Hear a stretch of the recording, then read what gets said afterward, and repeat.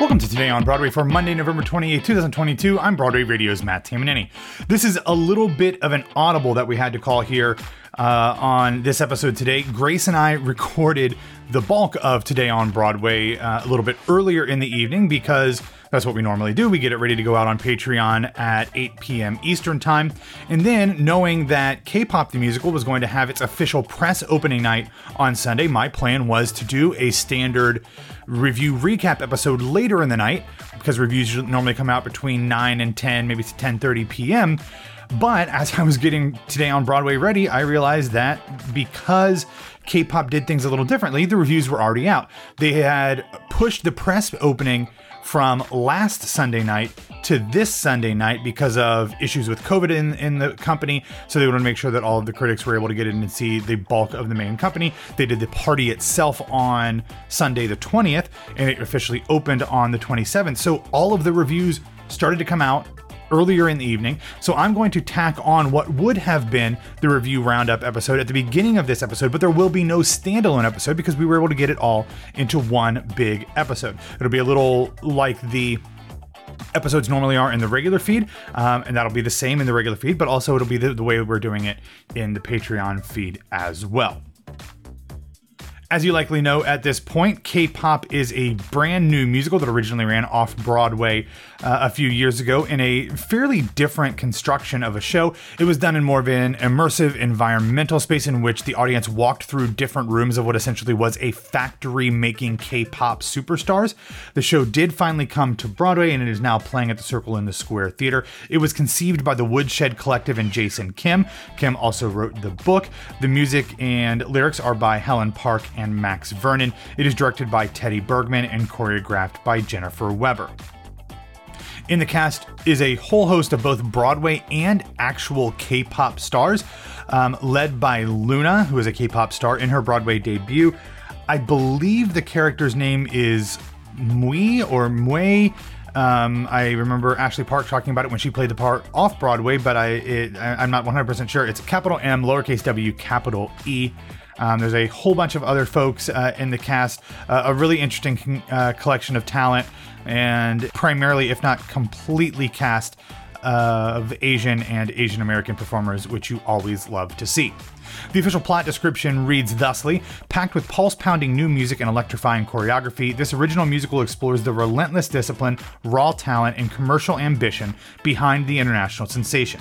As global superstars put everything on the line for a special one-night-only concert, they face struggles both cultural and personal that threaten to dismantle one of the industry's hottest labels. Featuring a cast of K-pop and musical theater stars, it's a multimedia experience unlike anything else on Broadway. As of recording time, review aggregator site Did They Like It has collected 9 reviews. Undoubtedly, there will be more to come. But 4 of them were positive, 4 of them were mixed, and 1 of them was negative.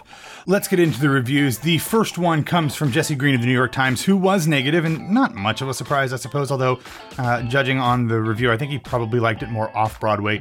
Talking about one of the moments that he enjoyed in the original production that is not able to be replicated in this one, he said, quote, "In its remaking for Broadway, I wish K-pop had preserved more moments like that.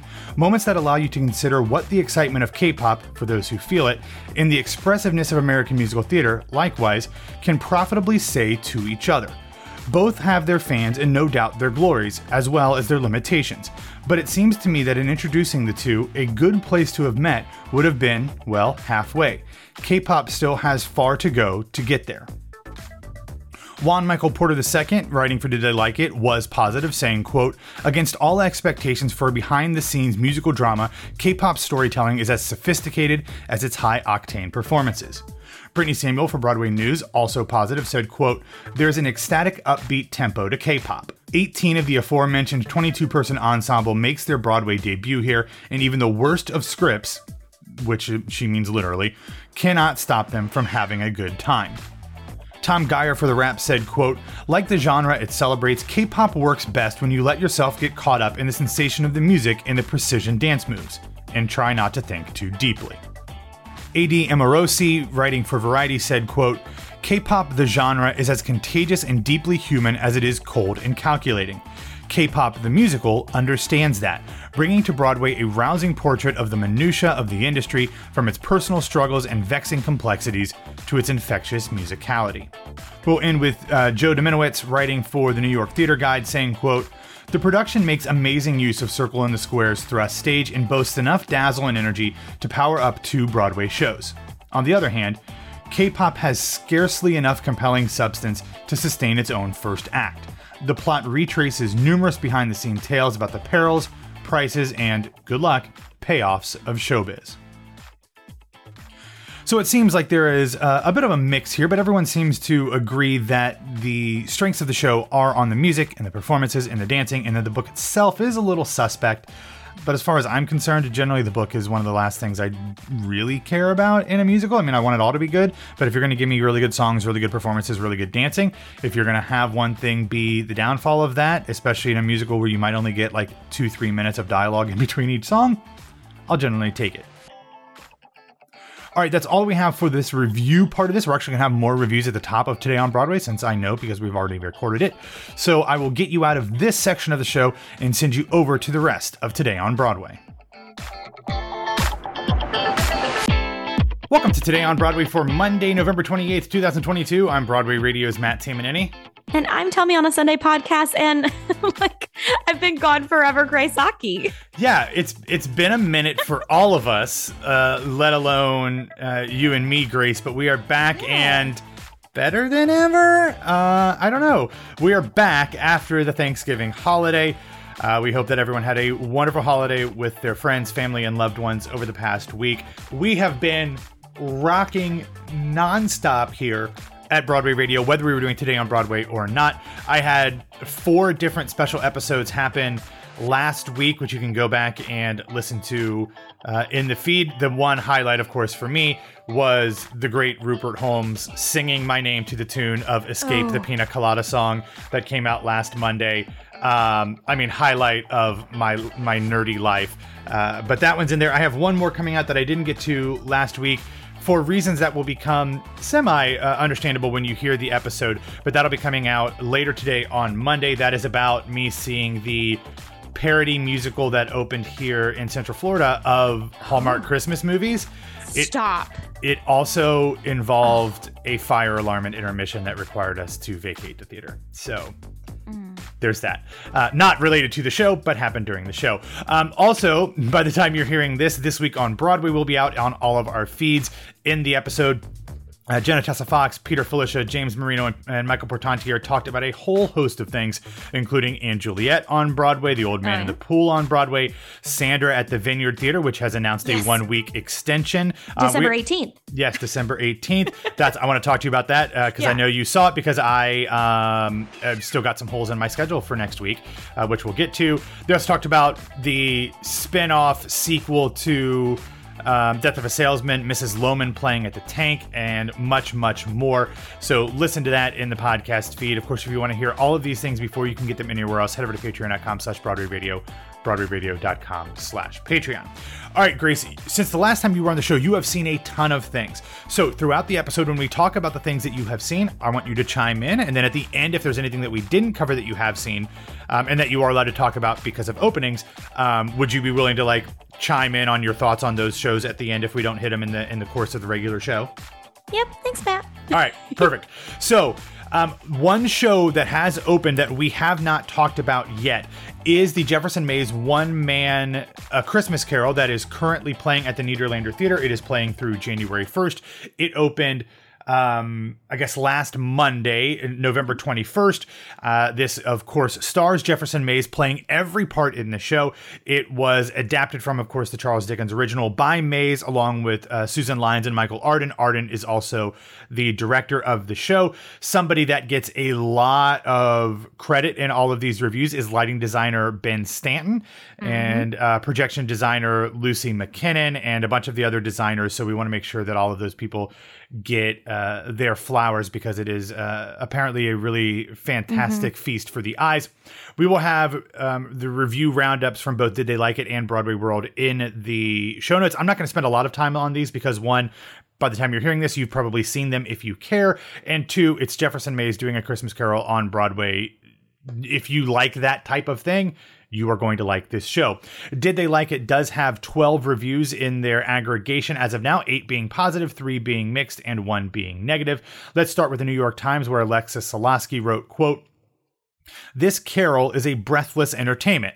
Then she continues, "Is breathing such a bad thing? It might have been nice to have had more respite to appreciate Maze's close-fisted Scrooge, his liberal Cratchit, and sweet Fan." So saying, entertaining, but slow your horses a little bit. Brittany Samuel, writing for Broadway News, was negative, actually writing, quote, "Truncation is the only alteration to Dickinson's tale here, which Maze both narrates and occupies. The result is a theatrically ambitious but utterly aimless offering of holiday bah humbugging." However, Marilyn Stasio, writing for Variety, says in her positive review, quote, "The opening line always gives me chills, and never more so than in this one man plus spooky specter show featuring that consummate artist of many voices and lightning quick changes, Jefferson Maze." Robert Hoffler from The Wrap was also positive, writing, quote, "No two actors could achieve what Maze, Stanton, the lighting designer, and Arden offer up here. The suddenly meek and frightened Scrooge bathed in warm candlelight 1 minute, the commanding and devouring Marley drenched in green stench only a second later.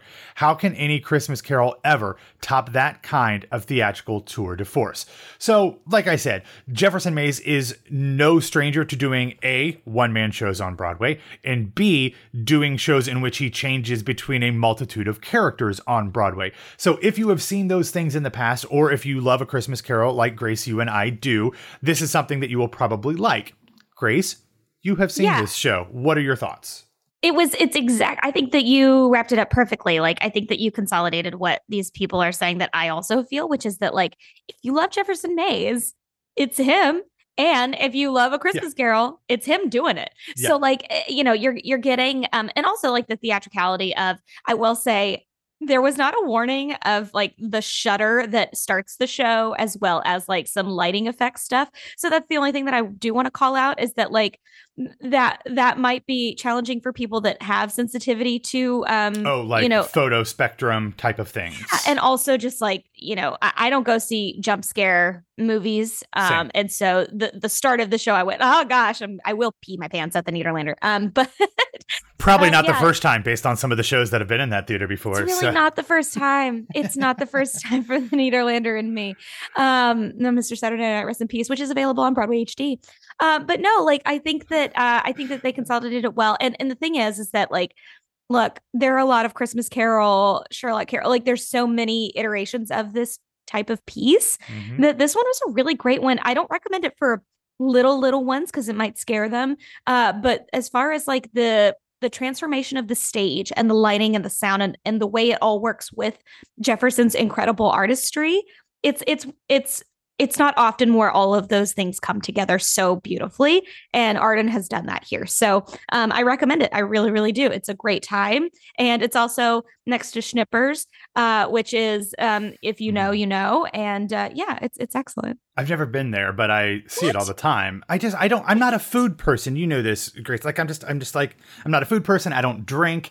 So like my fooding in New York is often reserved to like really cheap things by myself, or if I go to something with somebody, like I have gone with you, it's like I let you pick whatever you want to go. That's fine. I'll find something. I can get a salad or something anywhere. But speaking of my New York trip, as you know, Grace, you texted me on whatever day this was. I guess it must have been, was it Friday the 18th? So it's been a while. You said, buy your tickets to this now. And I think I said something to the effect of, already done, baby. Because as soon as I got the press release, I bought tickets and changed my flights and hotel for my upcoming New York trip, because there is going to be a chess benefit concert on Broadway, one night only, happening on December 12th at the Broadhurst Theater. It will benefit the Entertainment Community Fund, formerly known as the Actors Fund. And I am never not here for a production of Chess. That when they announced the schedule for the Muni, that's the show I told my aunt in St. Louis, hey, guess what? I'm going to be in town after the 4th of July to see Chess at the Muni. This happened a few days later, and it is a star-studded cast like you would expect from an Entertainment Community Fund Broadway concert version of this show. It will feature Emmy winner Darren Criss as Freddie Trumper, Tony winner Lena Hall as Florence Vassy, Ramin Karimloo returning to the role of Anatoly Sergeevsky, which he played at the Kennedy Center a few years ago, and one of our favorites, almost famous star Solea Pfeiffer as Svetlana Sergeevsky. And I mean, I love this show, one, because the score is amazing, but also I love it because it is such a messy work that like getting to see it on stage is just kind of like an examination of what to do and what not to do. And then also how to like try to make it better over the years. It's going to be directed by Michael Mayer. This is a show that we've talked about it. Like, this show is a show that they want to bring to Broadway. Michael Mayer did the Kennedy Center production. We've talked about Sir Tim Rice talking recently about coming to New York in order to like make changes and talk about this show coming to Broadway. You're suspect whether this is going to move. I've talked with a few people behind the scenes that are like, I mean, there's no concrete plans, but if this goes well, like, they wouldn't mind moving this, assuming they can get people's schedules or a different group or whatever. Like, this isn't the precursor to a Broadway run like that Parade was, which still hasn't announced, but I'm undoubtedly will very soon. But like, this is something that's like one of those steps that if this is like just another thing towards potentially bringing chess to Broadway, if all of the T's are dotted and I's are crossed. Yeah, I mean, things like this are often, tests, like you just said. They're saying, okay, is there demand for this? Is there interest in this? And same for like sometimes what happens at Encores, like what we were talking about with the Parade. It's selling out so quickly. It having all those things are like, those are tests for investors and producers to say like, is this worth doing? Because it's always a gamble, especially with chess, right? So I think that's the goal here, and the way that the response is from the crowd and the audience and the way people talk about it, that's how they can get more people on board to say, hey, this is worthwhile. So anytime you do find something like this in your future that you're like, I want to go see that, but it's maybe a little expensive or something like that, like, just know that sometimes, like, if people aren't buying tickets, like, that's how things don't get greenlit. So if you're interested in it, go. Yeah, and I jumped on that, changed my entire plans, and I will be at the Broadhurst seeing this show on December 12th. So thank you for that. In other news that is kind of, this is actually interesting to me. I have been open about my love for like Agatha Christie things and whodunits and mysteries. And on Friday, producers announced that in honor of the 70th anniversary of the show running in the West End, Agatha Christie's The Mousetrap will be coming to Broadway in 2023. They've not announced A, dates, B, a theater, or C, casting, although casting apparently is coming fairly soon from what the press release has said. But Kevin McCollum, the Tony-winning Broadway producer who has most recently brought Six from the UK over to Broadway, and the UK's current producer of the show, Adam Spiegel, are going to be bringing the show to New York for its Broadway premiere. The fact that this show has been running in the West End since 1952 and has yet to play Broadway is kind of interesting, but it will be playing here. I'm interested if they kind of follow the way that they've done kind of some of these Kenneth Branagh, Agatha Christie, Hercule Poirot movies recently, and just go like try to go with as many stars as you can. Or if they try to be like, this is Agatha Christie, it's run in London for 70 years, you should come because the show's the star. I'm interested what they'll do here, but I will definitely be there when it does eventually open on Broadway, Grace. I mean, that sounds like you. Yeah, that's me. I passed by, I will say this because I was just in London, just to remind everyone. When I was there, I passed by it and I said, surely that's not the same production. And it totally is. I love that there's a lot of history in that. I'm excited for that. Also, like, you're such an Agatha Christie, like, whodunit person. I recently watched Witness for the Prosecution. Have you ever seen that? I have not. Matt, I need you to sit down and watch Witness for the Prosecution and then call me immediately, because it is a perfect whodunit and it is a perfect film and perfect play, I'm sure. So that's a recommendation for everyone thinking about The Mousetrap right now. Yeah, that is also based on an Agatha Christie play, which is just actually was originally opened in 1953, a year after The Mousetrap in London. So yeah, absolutely. Marlene Dietrich, directed by Billy Wilder. who also co-wrote the screenplay. Absolutely incredible. So perfect. So great. Yeah. All right, real quick, we're going to run through what's going to be happening on the Broadway this week. On, I guess that would be Wednesday, November 30th. 2 shows will be having their first Broadway previews. The first will be The Collaboration, which was supposed to be earlier in the week, but had to cancel because of COVID stuff during their rehearsals. They pushed it back. This is playing at the Samuel J. Friedman Theater, and it has an incredible cast of Paul Bettany, Jeremy Pope, Krista Rodriguez, and Eric Jensen. Because I'm going to be there so early in the run, Grace, this is one where I just bought a ticket because I'm not going to miss this, and I'm not going to get a press ticket that early in the run. So I bought a ticket to see The Collaboration, so I'll be seeing that when I am in town. Another show that's going to be getting performances on November 30th is the Pulitzer Prize winner Between Riverside and Crazy from Stephen Adly Girgis, directed by Austin Pendleton, happening at the Helen Hayes Theater. It will be led, as it was off-Broadway, by Stephen McKinley Henderson. Also in the company for Broadway is Liza Colón-Zayas, who is also one of the stars of the TV show The Bear, which was one of the best shows of 2022, yes. And Common making his Broadway debut. So I had a comp from Second Stage, not Manhattan Theater Club, from Second Stage. I had a comp because they canceled my performance of Take Me Out back in the spring. So I had a credit, and so I was able to get that tickets to this through that.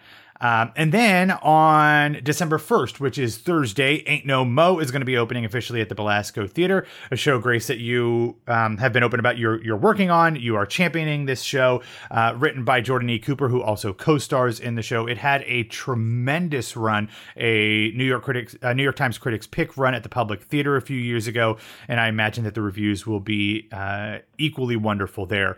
So I'm looking forward to seeing that when I'm also, in town as well. Jordan E. Cooper has been out for the past week with COVID. It's been really unfortunate, but his understudy, Nick, I believe, has been getting also incredible reviews as Peaches. Awesome. So if you are fortunate right now and you're having to see not Jordan E. Cooper, Nick Alexander, you are also still in for a very special treat. I've had some friends go over this past weekend and go, I've seen it multiple times, and he's also just incredible. So it'll be interesting because having to open the show without the playwright and performer in the show, not ideal in this moment, but is a wonderful opportunity for another actor. So that's all I just wanted to throw in there. So there you go. Absolutely. So the last thing that I want to talk about this week is happening on December 4th will be the final day that the current Broadway cast of 6 will be in their roles, including some original stars, including Andrea Macassiette, Brittany Mack, and Samantha Pauly. They will be exiting their roles of Anne Boleyn, Anna of Cleves, and Catherine Howard. Bree Jackson, Carrie Renee Fuller, and Brennan Lark will also be playing their final performances. They will be replaced by an incredible cast that I'm going to have to see at some point, including Nasia Thomas, who we raved about not only in Caroline or Change, but in that streaming version of the last 5 years that we loved. Zoe Jensen, who I saw in Hamilton on the national tour, but also in We Are the Tigers, which is a show that I absolutely love. And then Taylor Mon Jones, which is one of my favorites from Head Over Heels and so many other things. They are all joining the cast. So I'm going to have to see this company of 6 at some point. Yeah, we have to go now because now we've seen it separately. I just want to put that into the air. Let's do it. I will sign up. I will sign up for the lottery when I'm in town. Yeah. And then if we smart. get it, we should do that. Yeah, if we get it, then I'll rearrange whatever else I'm doing because I have to see this cast. Yeah, for sure. And also that you can see both members of the last 5 years cast from Out of the Box Theatrics right now. Because Nick, I believe, is in Anne Juliet, who plays the king. Yeah. And Nasia is going to be in 6. So they're both playing royalty and they're both not in the same theater. Good. Yeah. Isn't that great? Yeah, he's very good. He's just, more or less just an ensemble member in Anne Juliet, but he's you look at him and you're like, oh yeah, he's really good. No, I told him literally at the opening, I just want to say this, on the carpet, I literally said, hey, just so you know, you in the last 5 years was life-changing. And he was just like, well, oh, thank you. Because I was like, I know I'm bringing this up at a weird time, but you're amazing in the show, but also you're an incredible performer. Yeah. And I believe he's the understudy for Paolo Zott, right? So who knows, you can get to see him go on in a bigger role at times as well. Okay, real quick, just a few other real quick things that I want to mention. Jinx Monsoon is going to be making her Broadway debut in Chicago for a limited run beginning on January 16th and running through March 12th. She will be playing matron Mama Morton. So if you are a RuPaul's Drag Race fan and or a Chicago fan, make sure you get tickets to see Jinx in that role. And then something, Grace, that I have tickets to because you told me to get them really before it happened is coming to Joe's Pub, Love the Struggle, with Damon Duano, Amber Gray, Grace McLean, and Margot Seibert. We've talked about it before. Want to throw it out there. They've released some more information about that. Tickets are on sale. You should probably get them. I will be there. Say hi Monday, December 5th. Feel good recommendations. All of the parade performances, you can find them if you haven't seen them already. You can find them. Also, I don't know if you've even seen this, Grace. I believe it happened on Saturday night at the Music Man, as Hugh Jackman is wont to do. He did an auction for Broadway Cares Equity Fights AIDS, and they did a live auction in the theater of one of the hats that he wore in the show, and it got into a bidding war. And it took a while for the person who was filming it to recognize what was going on. But the person continually bidding it up was fellow Aussie, and I believe actually Hugh Jackman's co-star in the movie Australia. Yeah. Baz Luhrmann's. Yeah, exactly. Nicole Kidman. She eventually just said, as it was going back, it was like at like $14,000, $15,000. Yeah. She finally just said, $100,000. And she paid $100,000 to Broadway Cares Equity Fights AIDS to have the opportunity to do that. Of course, a Broadway vet in her own right. And you love to see it. If she's in town, is she seeing the hours? That's all I want to know. Is she going to see the hours at the Met? I know. And also, can I go, please? Yeah. But yeah, like, I think that was so funny. And the fact that nobody has edited this yet to her walking down the aisle saying, we come to this place to laugh. Like, why aren't we? You have not seen my Instagram story about this, apparently, because I said something to the effect of heartbreak, aka paying $100,000 to charity, just feels good in a place like this. So, yes, we are 100% here for Nicole Kidman and all of her ridiculous AMC promotions, and also spending $100,000 for Broadway Cares Equity Fights AIDS. So that's not Nashville Keith Urban money. I just want to say that.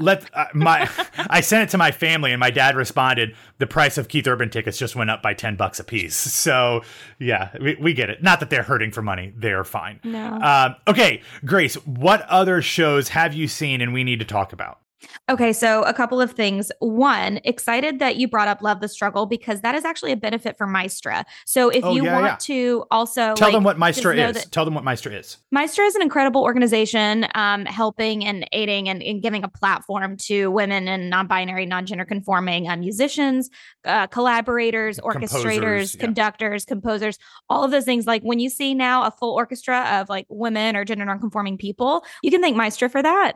Just an incredible organization founded by Georgia Stitt. You're familiar with her work as well. Again, like the way that the especially Mr. Saturday Night Pit was conducted, you're like, oh, I can thank Georgia Stitt for this. So because and her husband is Jason Robert Brown, who wrote. He happens to be Jason Robert Brown. Yes. Yeah.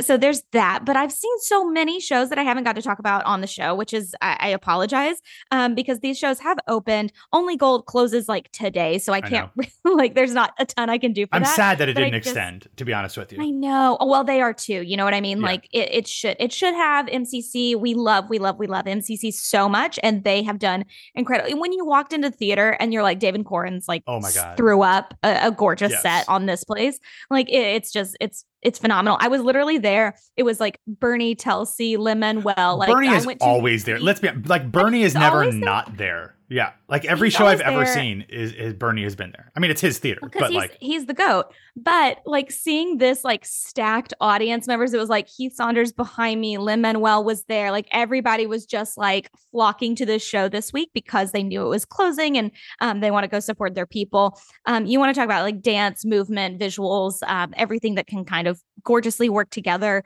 In a piece, I was like, great, I saw a musical. It's been a second since I saw a fucking musical. Like this was someone wrote an original idea, like the music, everything about it, the physicality of every single dancer was utilized. Ryan Steele has moments. He is not just like kicking his face like he normally can. He has moments. He had like gorgeous scene work and like an actor, a performer. Like it was really moving. I had to tell him, I was like, I didn't know you could do this. And now I'm like, you have to do this all the time. Like you have been featured in a beautiful way. And like, you should always be doing this now. Right. So anyways, I just want to say that it was stunning. Last week I'm putting up a video because I finally got to see Almost Famous. You and I both know I've been talking about this for like years. You wore your Penny Lane jacket too. Yeah. I wore my Penny Lane and someone's like, oh, did you get that jacket for this? And I'm like, I've had this jacket since I was 10 years old because it was my Penny Lane jacket also, yes. that I had. But also, yes, but I had leather pieces put in it so that I could keep wearing it. That's how much I love this and this show and this property and all the things. And they gave me so many of my favorite moments. And I was crying at the beginning of it because there were such iconic lines that weren't meant to be like, hey, this is a line from the movie that you'll remember. No, they just wove it into the script. They wove it in because Cameron does that, right? So I knew that I'm like, oh, that's such an iconic moment from the movie. And then these two actors, Casey Likes, holy shit, Casey Likes. If you are not on the Casey Likes train, I don't know what you're doing because he absolutely perfectly embodies that role. He is so perfect. It was charming and funny and nerdy and gorgeous voice. I was just like, why are we all not freaking out by now? Like he needs to be in the Who's Tommy. He needs to be in everything. Like I'm obsessed with him. We actually got to see our good friend Van Hughes go on as Jeff Beebe because Drew Gayling was out. So sad to not see Drew, but very happy because this was Van's, I think, first show, no rehearsal in that role. And he killed. I was like, dude, you need to like record your own Simple Man. Like it was truly incredible. So I just want to say it was a really perfect pre-Thanksgiving show. Only Gold and Almost Famous to see back to back in one day. The day before Thanksgiving, I was like, this is theater. I love this so much. So that's what I would say. Awesome. And then I was also invited to see David Cale's new show, Sandra. You know how I feel about solo shows. You know how I feel about David Cale. It is now extended to December 18th for good reason, because he writes gripping stories that are told by solo performers so well. It is shocking. Like the fact that you can have chills running all over your body watching a single performer with like a gorgeous, like well-lit, like single chair. It's like, how does he do it? Like, I really want to know, how does he do it? He just gives you this like kind of mundane circumstance in person, and all of a sudden they're thrown into this world and you're like, what are you doing? You're making horrible decisions. Like it's really excellent work. I was sitting in a theater full of, I could tell the other critics that were there there to write about the show, and I kept kind of like looking over to see like, are you into this? Because I'm into this, you know. And they were. So it's a really excellent piece, and I just continue to be obsessed with David Cale and what he brings to solo art form. And yeah, I'm thrilled for this extension. So please continue to support not only solo work, but also the Vineyard Theater, because they're one of the few places that actually loves and respects artists to the point where I go, if I could work anywhere. Like truly, it's an incredible space. As far as nonprofit theaters go and artists and homes, if you're going to do Giving Tuesday, pick some of these nonprofit theaters that you love in New York City, especially, and all over, especially where you live. But I want to call out like Vineyard. Wow, what a home, what a place. Awesome. Is that it? That's it? I think so. I mean, I was going to say Jefferson Mason is amazing, but we already kind of did that. We did that. All right, Grace, that is all that we have for today. Thanks for listening to Today on Broadway. Follow us on Facebook, Twitter, and Instagram at Broadway Radio, and you can find me on Twitter and Instagram at BWWMatt. Grace, where can people find you? You can find me on all social media platforms for now at It's Grace Aki. Oh my God. Anyway. You know how we feel about the Twitter downfall. We found each other on Twitter. We did. What are we supposed to do? I know. Thank you for listening. If you have any recommendations on where I can get a semi-cheap hotel in Midtown, because I'll tell you, December in New York, it ain't easy. I'm happy to have a hotel in Queens, but like, if you got a hookup, let me know. Anyway, that's all we have. Have a wonderful week, and we'll be back to talk to you tomorrow.